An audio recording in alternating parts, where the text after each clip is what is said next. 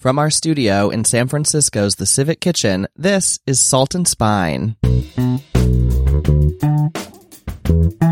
Hi there, I'm Brian Hogan Stewart, and you're listening to Salt and Spine, Stories Behind Cookbooks, and you're tuning in today for a very special episode. We're recording live today in front of an audience at our annual cookie swap here at the Civic Kitchen in San Francisco. Hello, everybody. Awesome. Great audience here. We're having a wonderful cookie swap today, and there's so many beautiful cookies that people have baked, tempting us for after this live show ends. But first, we have a wonderful show today, and we're joined in front of this live audience by a special panel of guests that we're going to call today the Ladies of La Cocina, which we're really thrilled about. So all of our guests today are affiliated with La Cocina, the San Francisco-based kitchen incubator that supports entrepreneurs and primarily immigrant women and women of color in starting food businesses. Located right here in San Francisco's Mission District, La Cocina, which is Spanish for the kitchen, is also, and I'm going to borrow their words here because they're really beautiful, an eloquent and powerful voice for social justice, inclusion, and equity for entrepreneurial women of color and recent immigrants. So earlier this year, the La Cocina team published their first cookbook, which you can see on display here, La Cocina, Recipes in Pursuit of the American Dream. It has more than 40 profiles and over 100 recipes, and the book brings the stories of La Cocina alumni to life and their recipes to your home kitchens. So let's meet our guests now, and we'll start next to me and move down. So I like to do with these live shows, if you listen to Wait, Don't Tell Me, I sort of like to introduce our guests like that. So I'll say their name at the end and we can just cheer and welcome them to Salt and Spine. So right next to me, she's the deputy director of La Cocina, which she joined in 2008 as its third staff member. She's helped grow the organization's influence and impact and elevate La Cocina's work on a global scale. Please help me welcome Letitia Landa.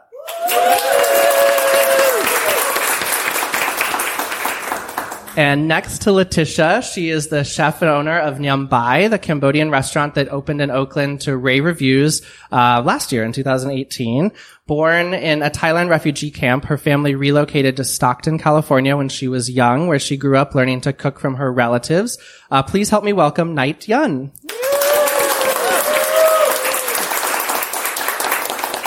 And on the end, she's the creator of Turanga, which sells juice made of baobab. I think I'm saying that right. Baobab? Yep, baobab. A superfruit that we'll talk about during the show if you're not familiar with it, and ice pops. She was born in Senegal and set her sights on coming to the U.S. after high school. She graduated from the University of San Francisco in marketing and international business before making the jump to food. Please help me welcome Nafi Flatley.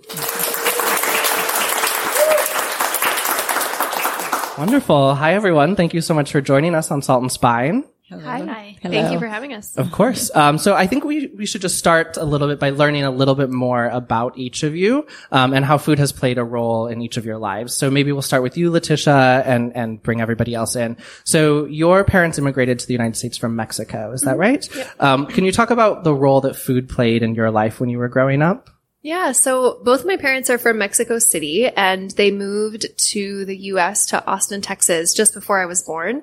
And I think for my mom, it was really my dad who wanted to come, and for her, I think it was a real adjustment. And I think, making Mexican food and frequent trips back to Mexico to visit my grandparents and aunts and uncles and cousins were really a way to stay connected.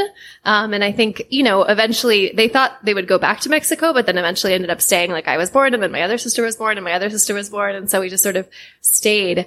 And I think, though, that it was really important for both my parents that we be really connected to our family there. And so I think language was a way to do that. We only spoke Spanish at home, but then food was also a way to do that. And really, we would go and get pan dulce and, make sure that we were, connected to their culture that they had grown up with, even though we were growing up in the States. And were you interested in food as a young person, like more than just eating it?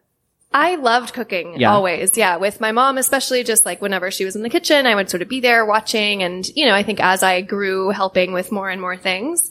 But yes, I've always really loved food and cooking. And I think that comes from her. And then also her mom was really into like food and cooking. So I often think of my grandma, when I think of cooking too. Sure.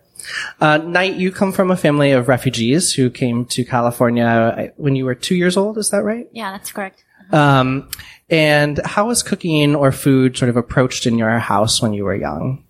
food was such a huge part of our family because, we didn't have much. We didn't really know anyone in the community. So what my parents did, especially my mom, was cooked for me and my brothers. And, it was a way for us to also learn more about like where our family's from and a way to connect with like the country that they fled from.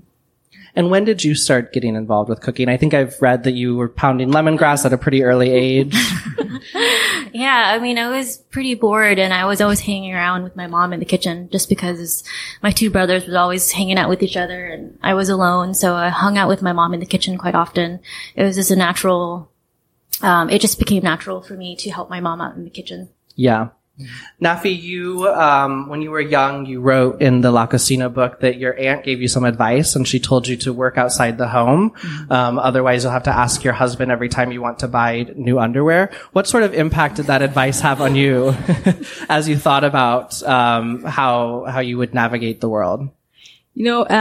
Just growing up in Senegal as a kid, it's for you to be able to figure out where you're part of or who you are, because Senegal was colonized by the French. And then a lot of times, the woman was always asked to stay home and work at home and take care of the kids, take care of the family, that was the role that primarily they were given to us. And then so for me, I was just like, that's not the kind of life I wanted to go. And then I was very, very much so influenced by American soap operas. And then watching all these shows on TV, 90210, Beverly Hills, Santa Barbara, Dallas, the list goes on. And, watching all those things. And I'm like, I want to be like those kids. I don't want to be staying home and then taking care of, having someone else taking care of me. I want to take care of myself. Yeah. So from very early on in age, just being influenced by the American culture, way of life, or the American dream, I already start seeing myself not being able to stay in the house and go outside.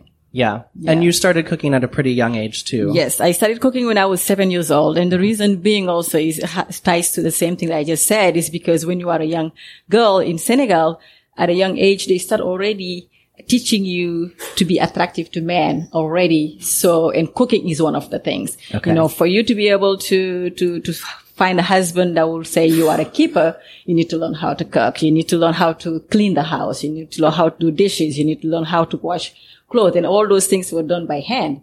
And then again, watching American 90210, seeing dishwashers, seeing, all these things being done, and I'm standing there and just have my phone time it. I'm like, that's what I want. I don't want to have to do it myself. Right. Right. So I started cooking at a very, very early age, at a 7-year-old.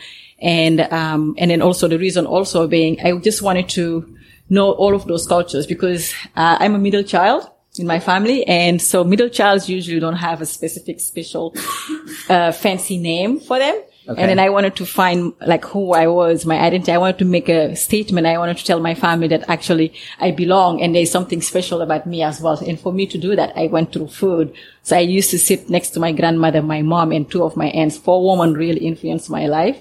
And so I really wanted to show people that I could do more than just not having a name, a special name like everybody else. Yeah. And how has your perception of America matched what you saw on all of the soap operas you were watching? I'm still looking for David Hasselhoff. I haven't seen him. But if you guys find him, tell him I'm looking for him. I haven't seen him. But maybe he will want to eat the mafia that I have in the cookbook one day. But sure. It has really changed. It's really different. But it's just, you have to work harder. Like when you saw it on TV, like how I was seeing it on TV, it's like in French we say, tu ramasses l'argent dans la rue, you just walk on the street and then you can find the money and then you become rich. That's in a way how the picture was pictured for me. But, now thinking about it, I had to go to school, work really hard for it, earn my degree and then start working and all those perceptions and all those American dreams. It's really actually possible. And I feel like, it's not far off from what they are telling us when you are in the other side, but it just asks for you to do extra effort. You just need to know where you're heading, like your goals. You have to have a set plan. You want to find it on the street right there. I'm not seeing nothing flying right there on the street right now, but you have to work for it to get it. And then you can. Anybody can live the American dream for sure. Knight, you traveled back to Cambodia for the first time in 2006. Is that right? Yes. What was that experience like of going back to Cambodia, and you went to sort of meet some relatives, right, and learn more about food? I did. The first time I went, I said I went back, but that was really my first time in Cambodia. It felt that I went back to Cambodia because when I got there, it felt so familiar because of the way that I grew up. I mean, I spoke Khmer growing up. That was my first primary language.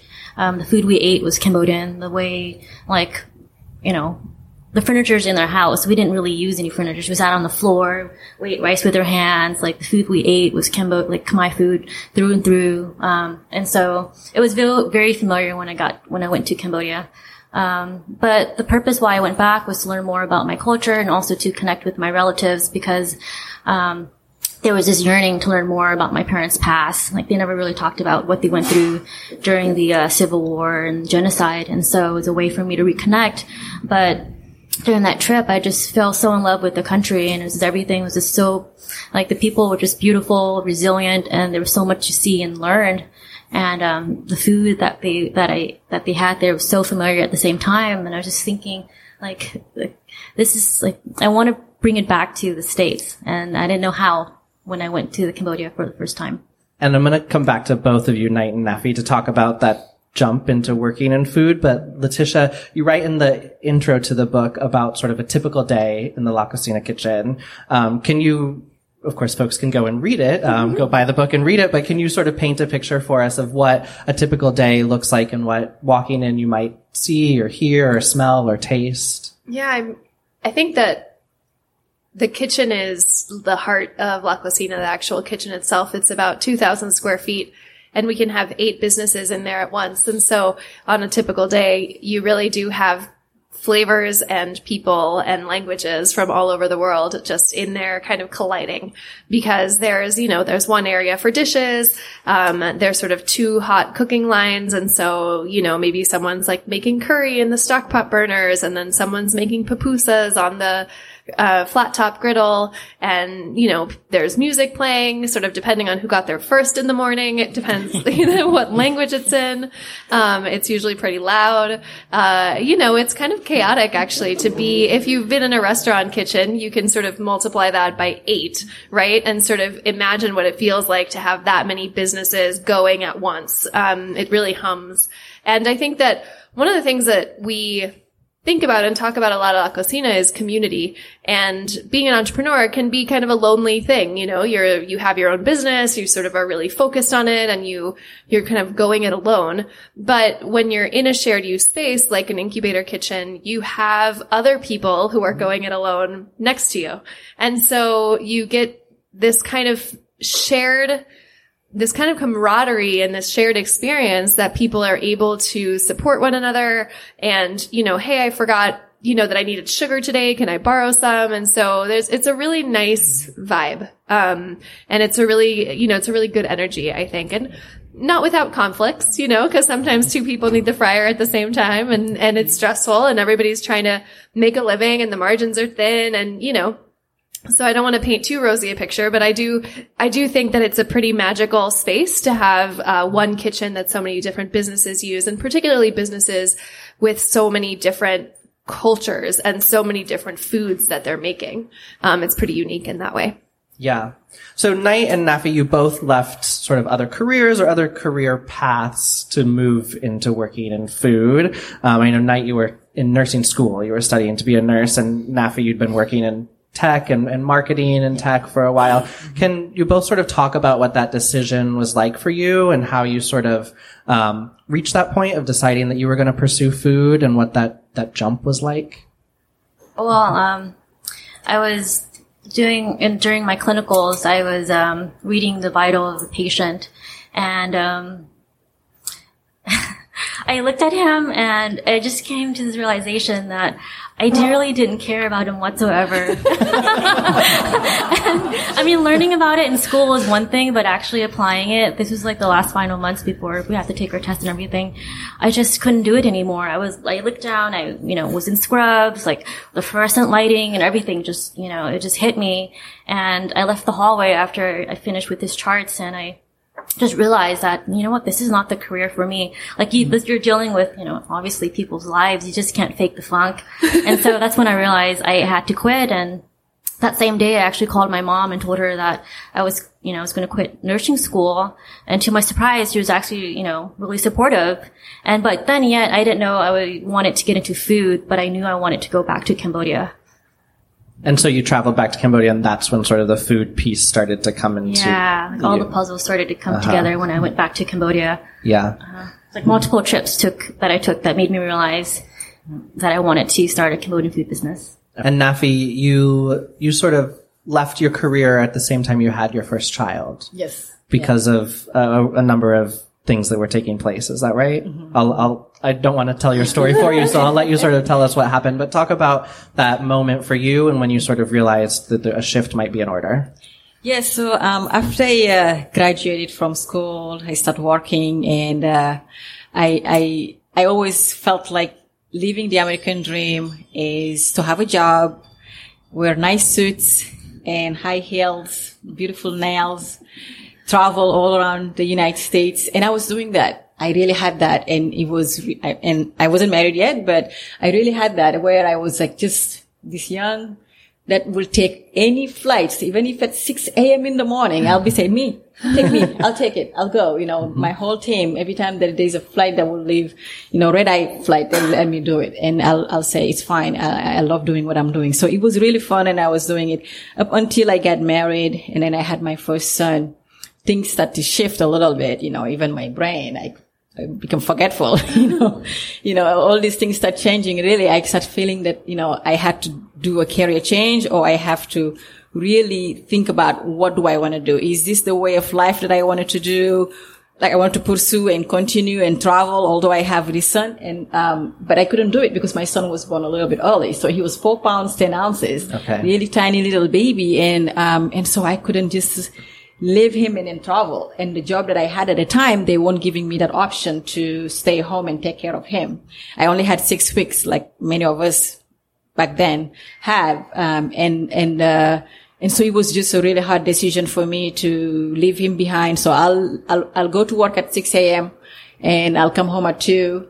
And in between, of course, go pumping. And they want these fancy, super nice, beautiful nursing rooms that now people have a chance to have, the luxury to have. I used to just go it was a very good company, but I'll just go in the bathroom, sit down, pump, and then get back to work as if nothing ever happened. So I just couldn't keep that going up until one day I just say I couldn't fake it anymore, just like you said. And I emailed and said that I'm not coming back. I'm going to stay home. This child didn't ask to come to this life, and then me leaving him behind and not take care of him. And so living in San Francisco with one income, it's really a challenge, having one child, and then he needs a lot of speech, occupational and physical therapy. And so I'm just finding myself like trapped and trying to figure out what is the next thing for me. This was the American dream I always dream about, but then this is also another life that I would like to dream. I also dreamt about having kids and living that same American dream along with my kids and my family. But, so I turned into my mother, like a lot of people do, and ask her, what is next for me? You paid so much money for me. I went to a private school throughout my whole entire life. I was one of the lucky girls that always went to private schools, even elementary school, kindergartens, and all that stuff. And so I said, I pay so much money to USF. I hope nobody here knows anybody from USF, but, I paid so much money, going to USF, and then I'm like, now I have this degree. I'm sitting here. I cannot utilize all these things. What do I do? So my mom said, you can still live the American dream. You don't have to work for people. You can still do it and work for yourself. But then for me, that wasn't the answer I was looking from her. I was just hoping that she would say, go look for Bill Gates. Maybe he'll give you a job, or something like that. But then no, she said, do not work for someone. I was an entrepreneur. Your dad was an entrepreneur. You can actually do something yourself. And then she said, we used to make juices, energy bars. We used to make all these food things at home that we will sell in the market. And that's pretty much how I brought you guys all abroad. And so I started thinking, and then while I was in school, I used to make all these dishes and all these juices and stuff, and people always liked it, and people always told me you should do this a business. And I used to always say, no, this is just a way for me to integrate and actually have you guys test what Senegalese food is like. That's not, my passion. But here I am in a cookbook, and really enjoying it very much. And so that's really through my mom's support and telling me, really helping me finding myself again and figuring out what to do next from what I was living, all the illusion that I had, that actually working for myself could be a way of life and could be a way to support my family and myself. Yeah. Yeah. And so you both turned to La Cocina for support in launching your businesses. I want to talk more about both of your businesses in a second for people who might not be as familiar with them, but what were the hardest parts of those early days of deciding to start a business, getting it off the ground, and how did La Cocina and the La Cocina community support or help you in that regard? I mean, for me, it's just, I went to a business school, so I should know how to start a business, right? But it wasn't the case. I had to really look into, the first thing I Googled, how to start your business in the United States. And I saw lists of bunch of things I had to do. I'm like, oh God, no, I don't want to do that. So I talked to my mom. I said, this is not Africa. This is not like you just get out of there and then ask money here and then put a table and then here I'm selling some juice. Who wants to buy? It's not like that. Because I told her I just went through a really hectic way of, I don't know if anybody of you knows how you actually do get into the United States through visa. It's a hectic thing. It's a whole bunch of lists of documents that you don't only get a passport and a ticket. And then you take a flight and then you go. You have to go through the U.S. Embassy. You have to furnish a lot of different documents. Just going through that hassle, I said, I don't want to go through this ever again. That's why every time DMV, I have to renew my driver license. I always think through it. It's just this thing.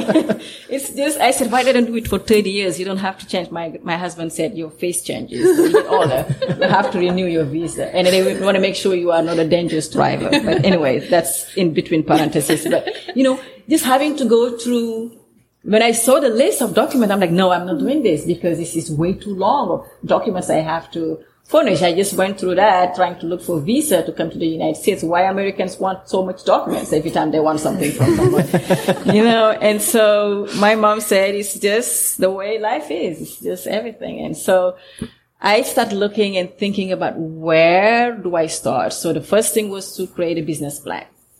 And online, they ask you to pay $250 to get a draft or a template or something like that. And I don't want to pay for that. And so I want to have it for free.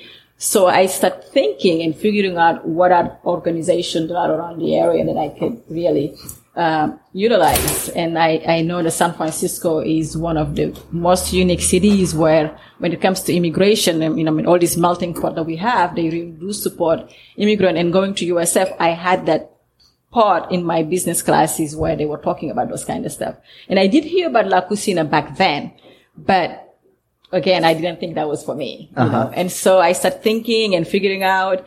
And one morning I woke up, put my son in the car, started driving in the Mission, looking for an organization that could maybe support me. And the first organization I went to was, the actual, lawyer that helped me with my immigration status and things like that. And they said, go to the Women's Building. Maybe there's a place that you can find more information. I went to the Women's Building. They sent me to Meta. And then it was still not what I was looking for. I took classes at Meta that helped me kind of write a business plan, which I was able to save $250. And they did it for me really nicely. And Meta introduced me to La Cocina.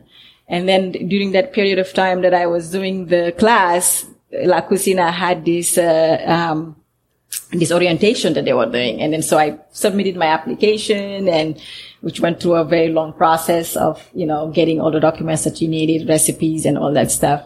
And that's really pretty much how I got into La Cocina from this matter and looking through different options in the city. Yeah. Stay tuned. We'll be right back with the second part of our live show featuring some of the voices from the cookbook We Are La Cocina. We're happy to have two La Cocina alumni on today's show, Knight Yun and Nafi Flatley, but there are dozens more featured in the pages of We Are La Cocina. As food writer John T. Edge says, this book is important. In this moment of doubt and turmoil, America needs the brilliance and brio of the women of La Cocina. And Salt and Spine friend Chris Ying calls this book a crash course in empathy, curiosity, storytelling, and community building. And that's before we even get to the recipes, which are delicious and present a virtual smorgasbord of international flavors, all in one cookbook. Now, today's show is the final Salt and Spine episode for 2019, and we encourage you, if you're looking for any year-end giving opportunities, to seek out La Cocina's cookbook. All of the author's proceeds are going back into La Cocina to help support new and future entrepreneurs like Knight and Nafi. Every Tuesday on Salt and Spine, we love sitting down with another of your and my favorite cookbook authors to tell the stories behind cookbooks. From Jacques Pepin and Nigella Lawson to Samin Nosrat and Alison Roman to today's guest, the ladies of La Cocina, Salt and Spine is the leading podcast featuring in-person interviews with your favorite authors. Plus, we publish delicious and exclusive recipes, hold cookbook giveaways for listeners like you, host incredible live shows like the one you're listening to today, and so much more. Salt and Spine truly brings cookbooks to life, and we can only do it thanks to listeners like you. You can join the Salt and Spine community today and help support our effort to bring you top-notch interviews and the best cookbook content starting at just $2 a month. Find out more and join the Salt and Spine community at patreon.com/saltandspine. And now back to our conversation with Letitia Landa, Knight Yun, and Nafi Flatley, authors of We Are La Cocina. Nafi brings up, I think, an important point, Letitia, that you talk about the obstacles and hurdles to starting a business in the United States, and particularly with food, we see a lot of hidden entrepreneurs, right? People who are running food businesses but may not have the resources to actually go through a lot of these processes. Mm-hmm. How has La Cocina sort of worked to support people like that? Yeah, so that's actually why La Cocina was born. I think particularly if you think about sort of the late 90s, early 2000s here in the Mission, it was just a really immigrant-rich neighborhood. And if you came out at BART on 24th, still if you come out at BART on 24th, if you're lucky, right? Someone's there selling tamales. There's people selling cut fruit. There's maybe a woman with churros in a baby basket. And none of those businesses are formal. None of them actually are licensed or have permits or have gone through, all of those different documents that Nafi was talking about. But there clearly is such an entrepreneurial spirit. And there's so many people who use food as a way to make extra money. The people who are selling snacks, like at all those schools as they're getting out, you still see it, which is pretty amazing.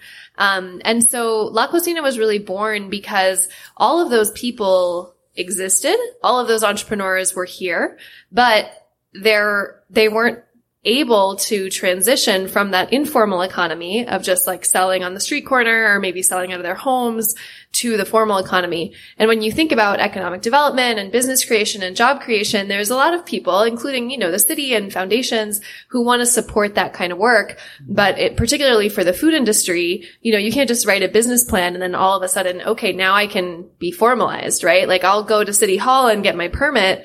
But the big thing that you need is a kitchen. And renting a kitchen is so expensive. It's really prohibitive. That's why people do it out of their home kitchens. That's why people do it informally. And that's why people are selling on the corner. Because, the health department might come and shut them down every once in a while, but it's a way to kind of get by, right?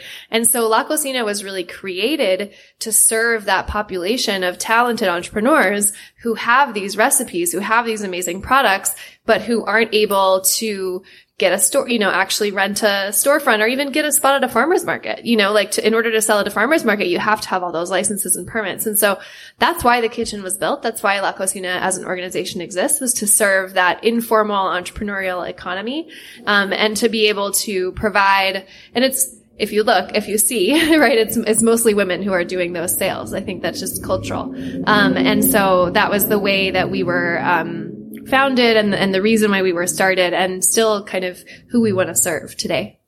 And the deck is often stacked against particularly women, against people of color. I mean, I think the statistic is 73% of food businesses in the U.S. are owned by men.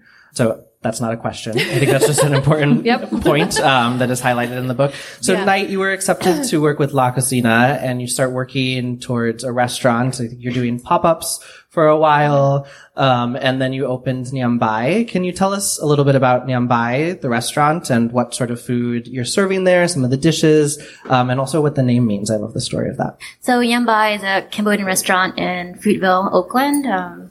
This February will be 2 years. The name Nyambai translates to eat rice, but my mom would always say Nyambai, which means let's eat, to all my friends that would come to the house. Like that was her way of greeting people. So that would be the first thing she would say, let's eat, you know. So when I thought of the name for the restaurant, naturally, like the name Nyambai just came up. And so fitting to the name of the restaurant, because that's how it is with the restaurant now, where people come, and obviously it's like I want them to feel like they're at home. And the space is kind of an homage to like the golden era of Cambodia, where you walk in, it's like 50s, 60s Cambodian pop music is playing, like the music I grew up listening. It kind of goes with like the food that I cook. It's home style Cambodian cooking. It's the food that I grew up eating, the food I learned how to cook with my mom when I was like the little girl in the kitchen with her, and also recipes that I collected when I learned back in Cambodia with my grandma and my aunts. Nafi, we've talked a little bit about your business, Charanga, but we mentioned baobab. We haven't talked about what it is, other than that it's a fruit high in antioxidants. Can you tell us a little bit more about it? And I think you grew up visiting your grandparents' village too, which was built around a large baobab tree. Is that right? Mm-hmm. Yep. Tell us a little bit more about the fruit and how it's used. Okay. Yeah, sure. So baobab grows in sub-Saharan Africa, all the way down to Madagascar, and then West Australia. So those are the places that you can find the baobab fruit. So baobab is part of the Senegalese culture. It's part of the everything, the everyday life of every Senegalese people. It's even part of the emblem, the stamps, everything in the government has the baobab tree. So it's a very sacred tree that even back then, before the colonization, before the French used to colonize us, kings and queens would be buried actually inside baobab trees. And until today, when they cut some super old baobab trees, because they live up to, like, the oldest one they found is in Kenya. It's 6,000 years old. Wow. So they've been around as long as we've been around. There's never been a plantation of baobab. So the age range is from 1,000 to 1,500. Like lately, in Senegal, they are taking some baobab and replanting them in different areas. And then as they are doing that, if the trunk opens up, they'll see remains, and then they'll even see gold, and they'll see all kinds of stuff inside. And so that's like kind of like the historic part of it. But, when I was growing up at my grandmother's, going to visit my grandmothers and my grandfathers and all that, I used to always see the baobab all around marching, and they're phenomenal. I don't know if you guys seen the baobab trees or if you know anything about the baobab. They are beautiful, beautiful trees. It's like every time you talk about Africa, it's like the main tree that shows up. If you've seen the Lion King and Rafiki breaking that fruit, it's actually a real baobab fruit, but it doesn't have liquid. It's actually it's fake. Yeah. It's like the American dream. But no, it's not fake. It's real. But, and so, my tie to baobab is because I have sickle cell anemia, the trait. And then so growing up as a young kid, my mom was always adamant that she wants us to eat healthy. She never wanted us to take any chemicals or any medication that had side effects. I'm one of those girls that you never got a chance to go to school fully, 100%, just because when I have sickle cell trait crisis, it hurts. I have acheness and all that. I stay home and things like that. So my mom just was tired of doing those things. And so she started looking into what can she help us and support us? Because sickle cell, pretty much what it is deficiencies in nutrients and vitamins. And the more you take of those things and you live in a very nice environment, you are fine. You don't have to really worry about too much.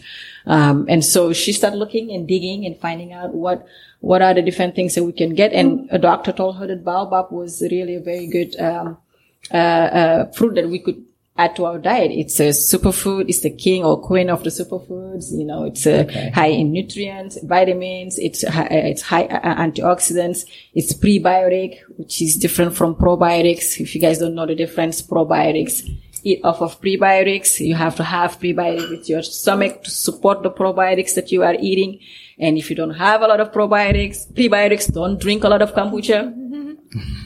Drink less of it, just because probiotics eat prebiotics. And so it creates good atmosphere. So she started looking into those, digging and finding out. And she found that, you know, right in front of us at our house in our backyard, tamarind, baobab, tiger nuts, all these things could support us, in our diet. And, so that's how like really baobab, started being like something that's very, personal and then also very important into my diet. I drink it every day. I had a cup before coming here this morning. I have it every morning, every day, all the time.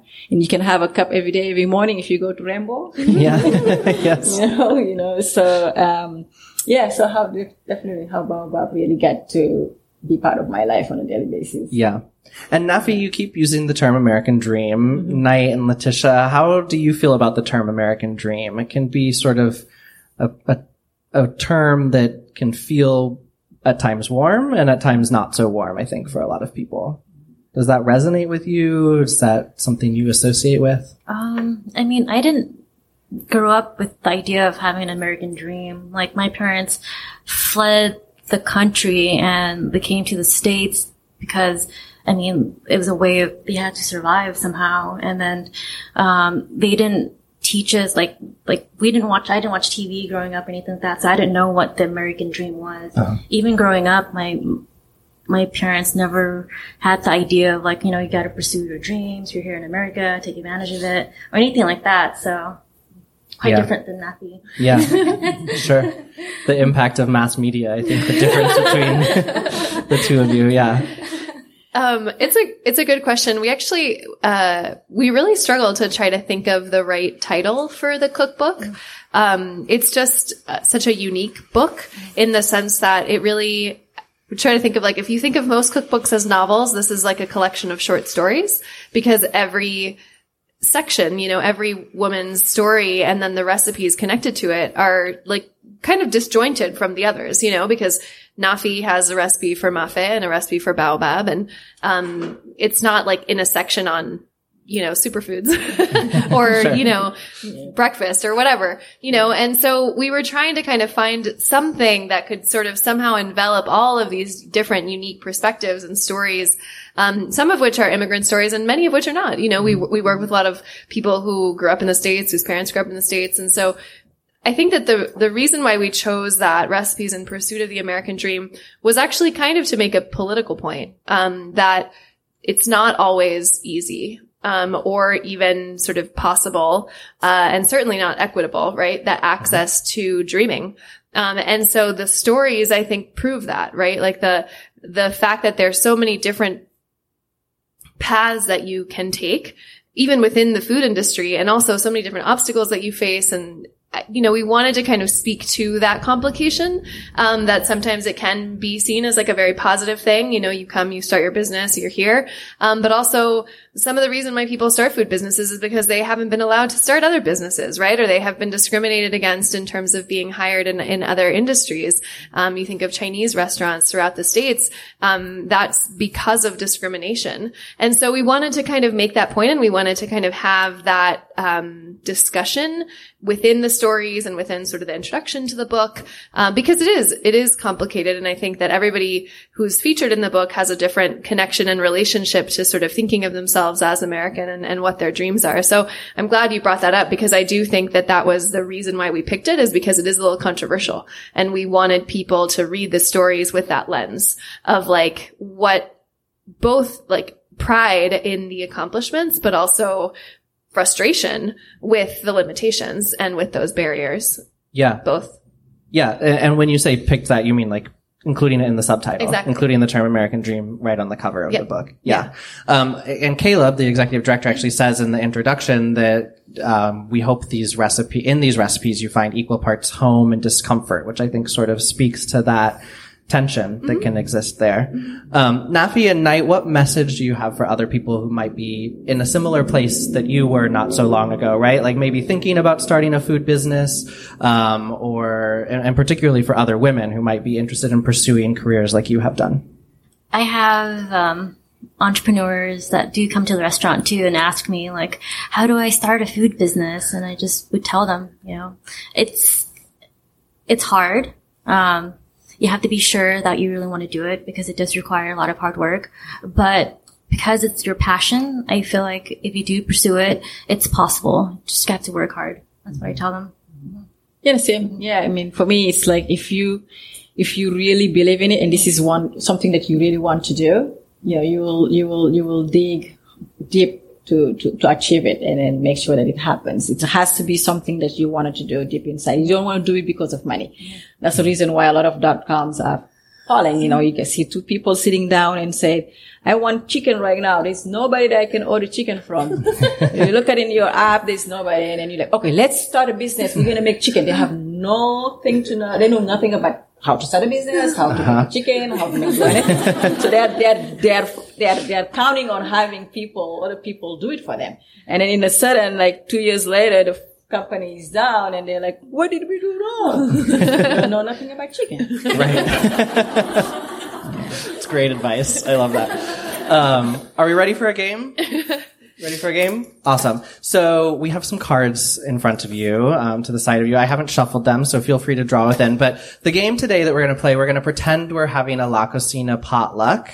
So lots of La Cocina alumni are coming together. You're all going to bring something. So pick one vegetable, and I'm going to ask you have to bring that vegetable as part of whatever you're bringing to the potluck. So think about it for a minute, and then I don't know who wants to start, but you can each tell us what you would bring to the La Cocina potluck featuring that vegetable.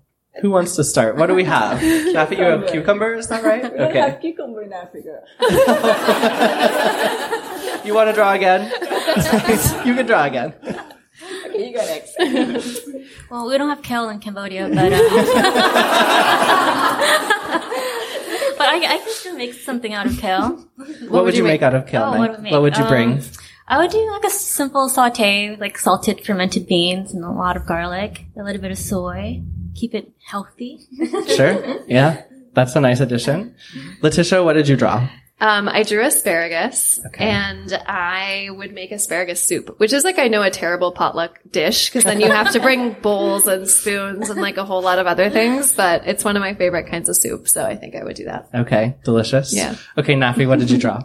Beets. Okay. Are we feeling better about beets? Yes. Okay. I do feel better. And this one, I think I'm going to make this Lebanese flatbread sandwich.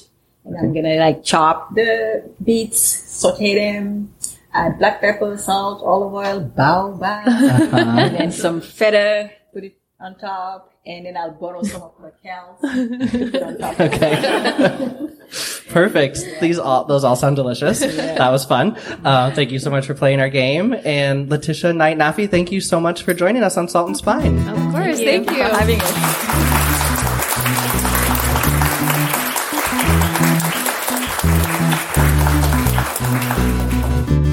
And that's our show for today. Thank you so much for listening. This is our last episode of 2019.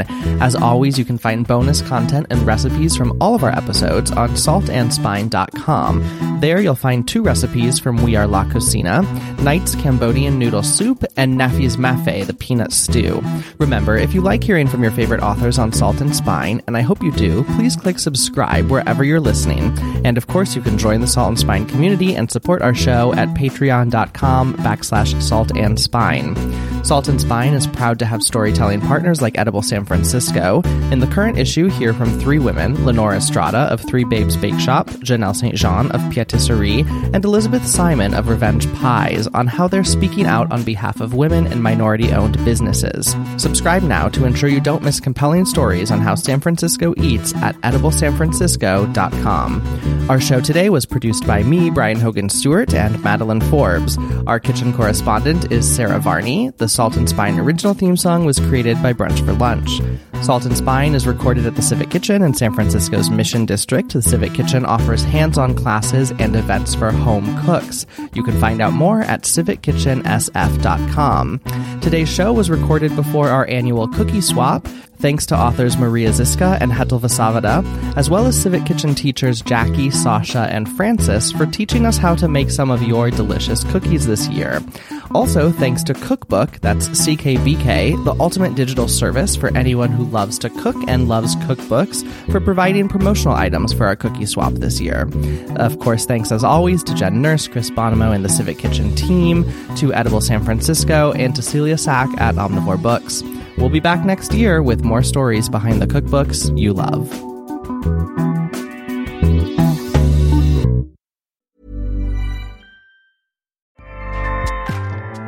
Acast powers the world's best podcasts. Here's a show that we recommend.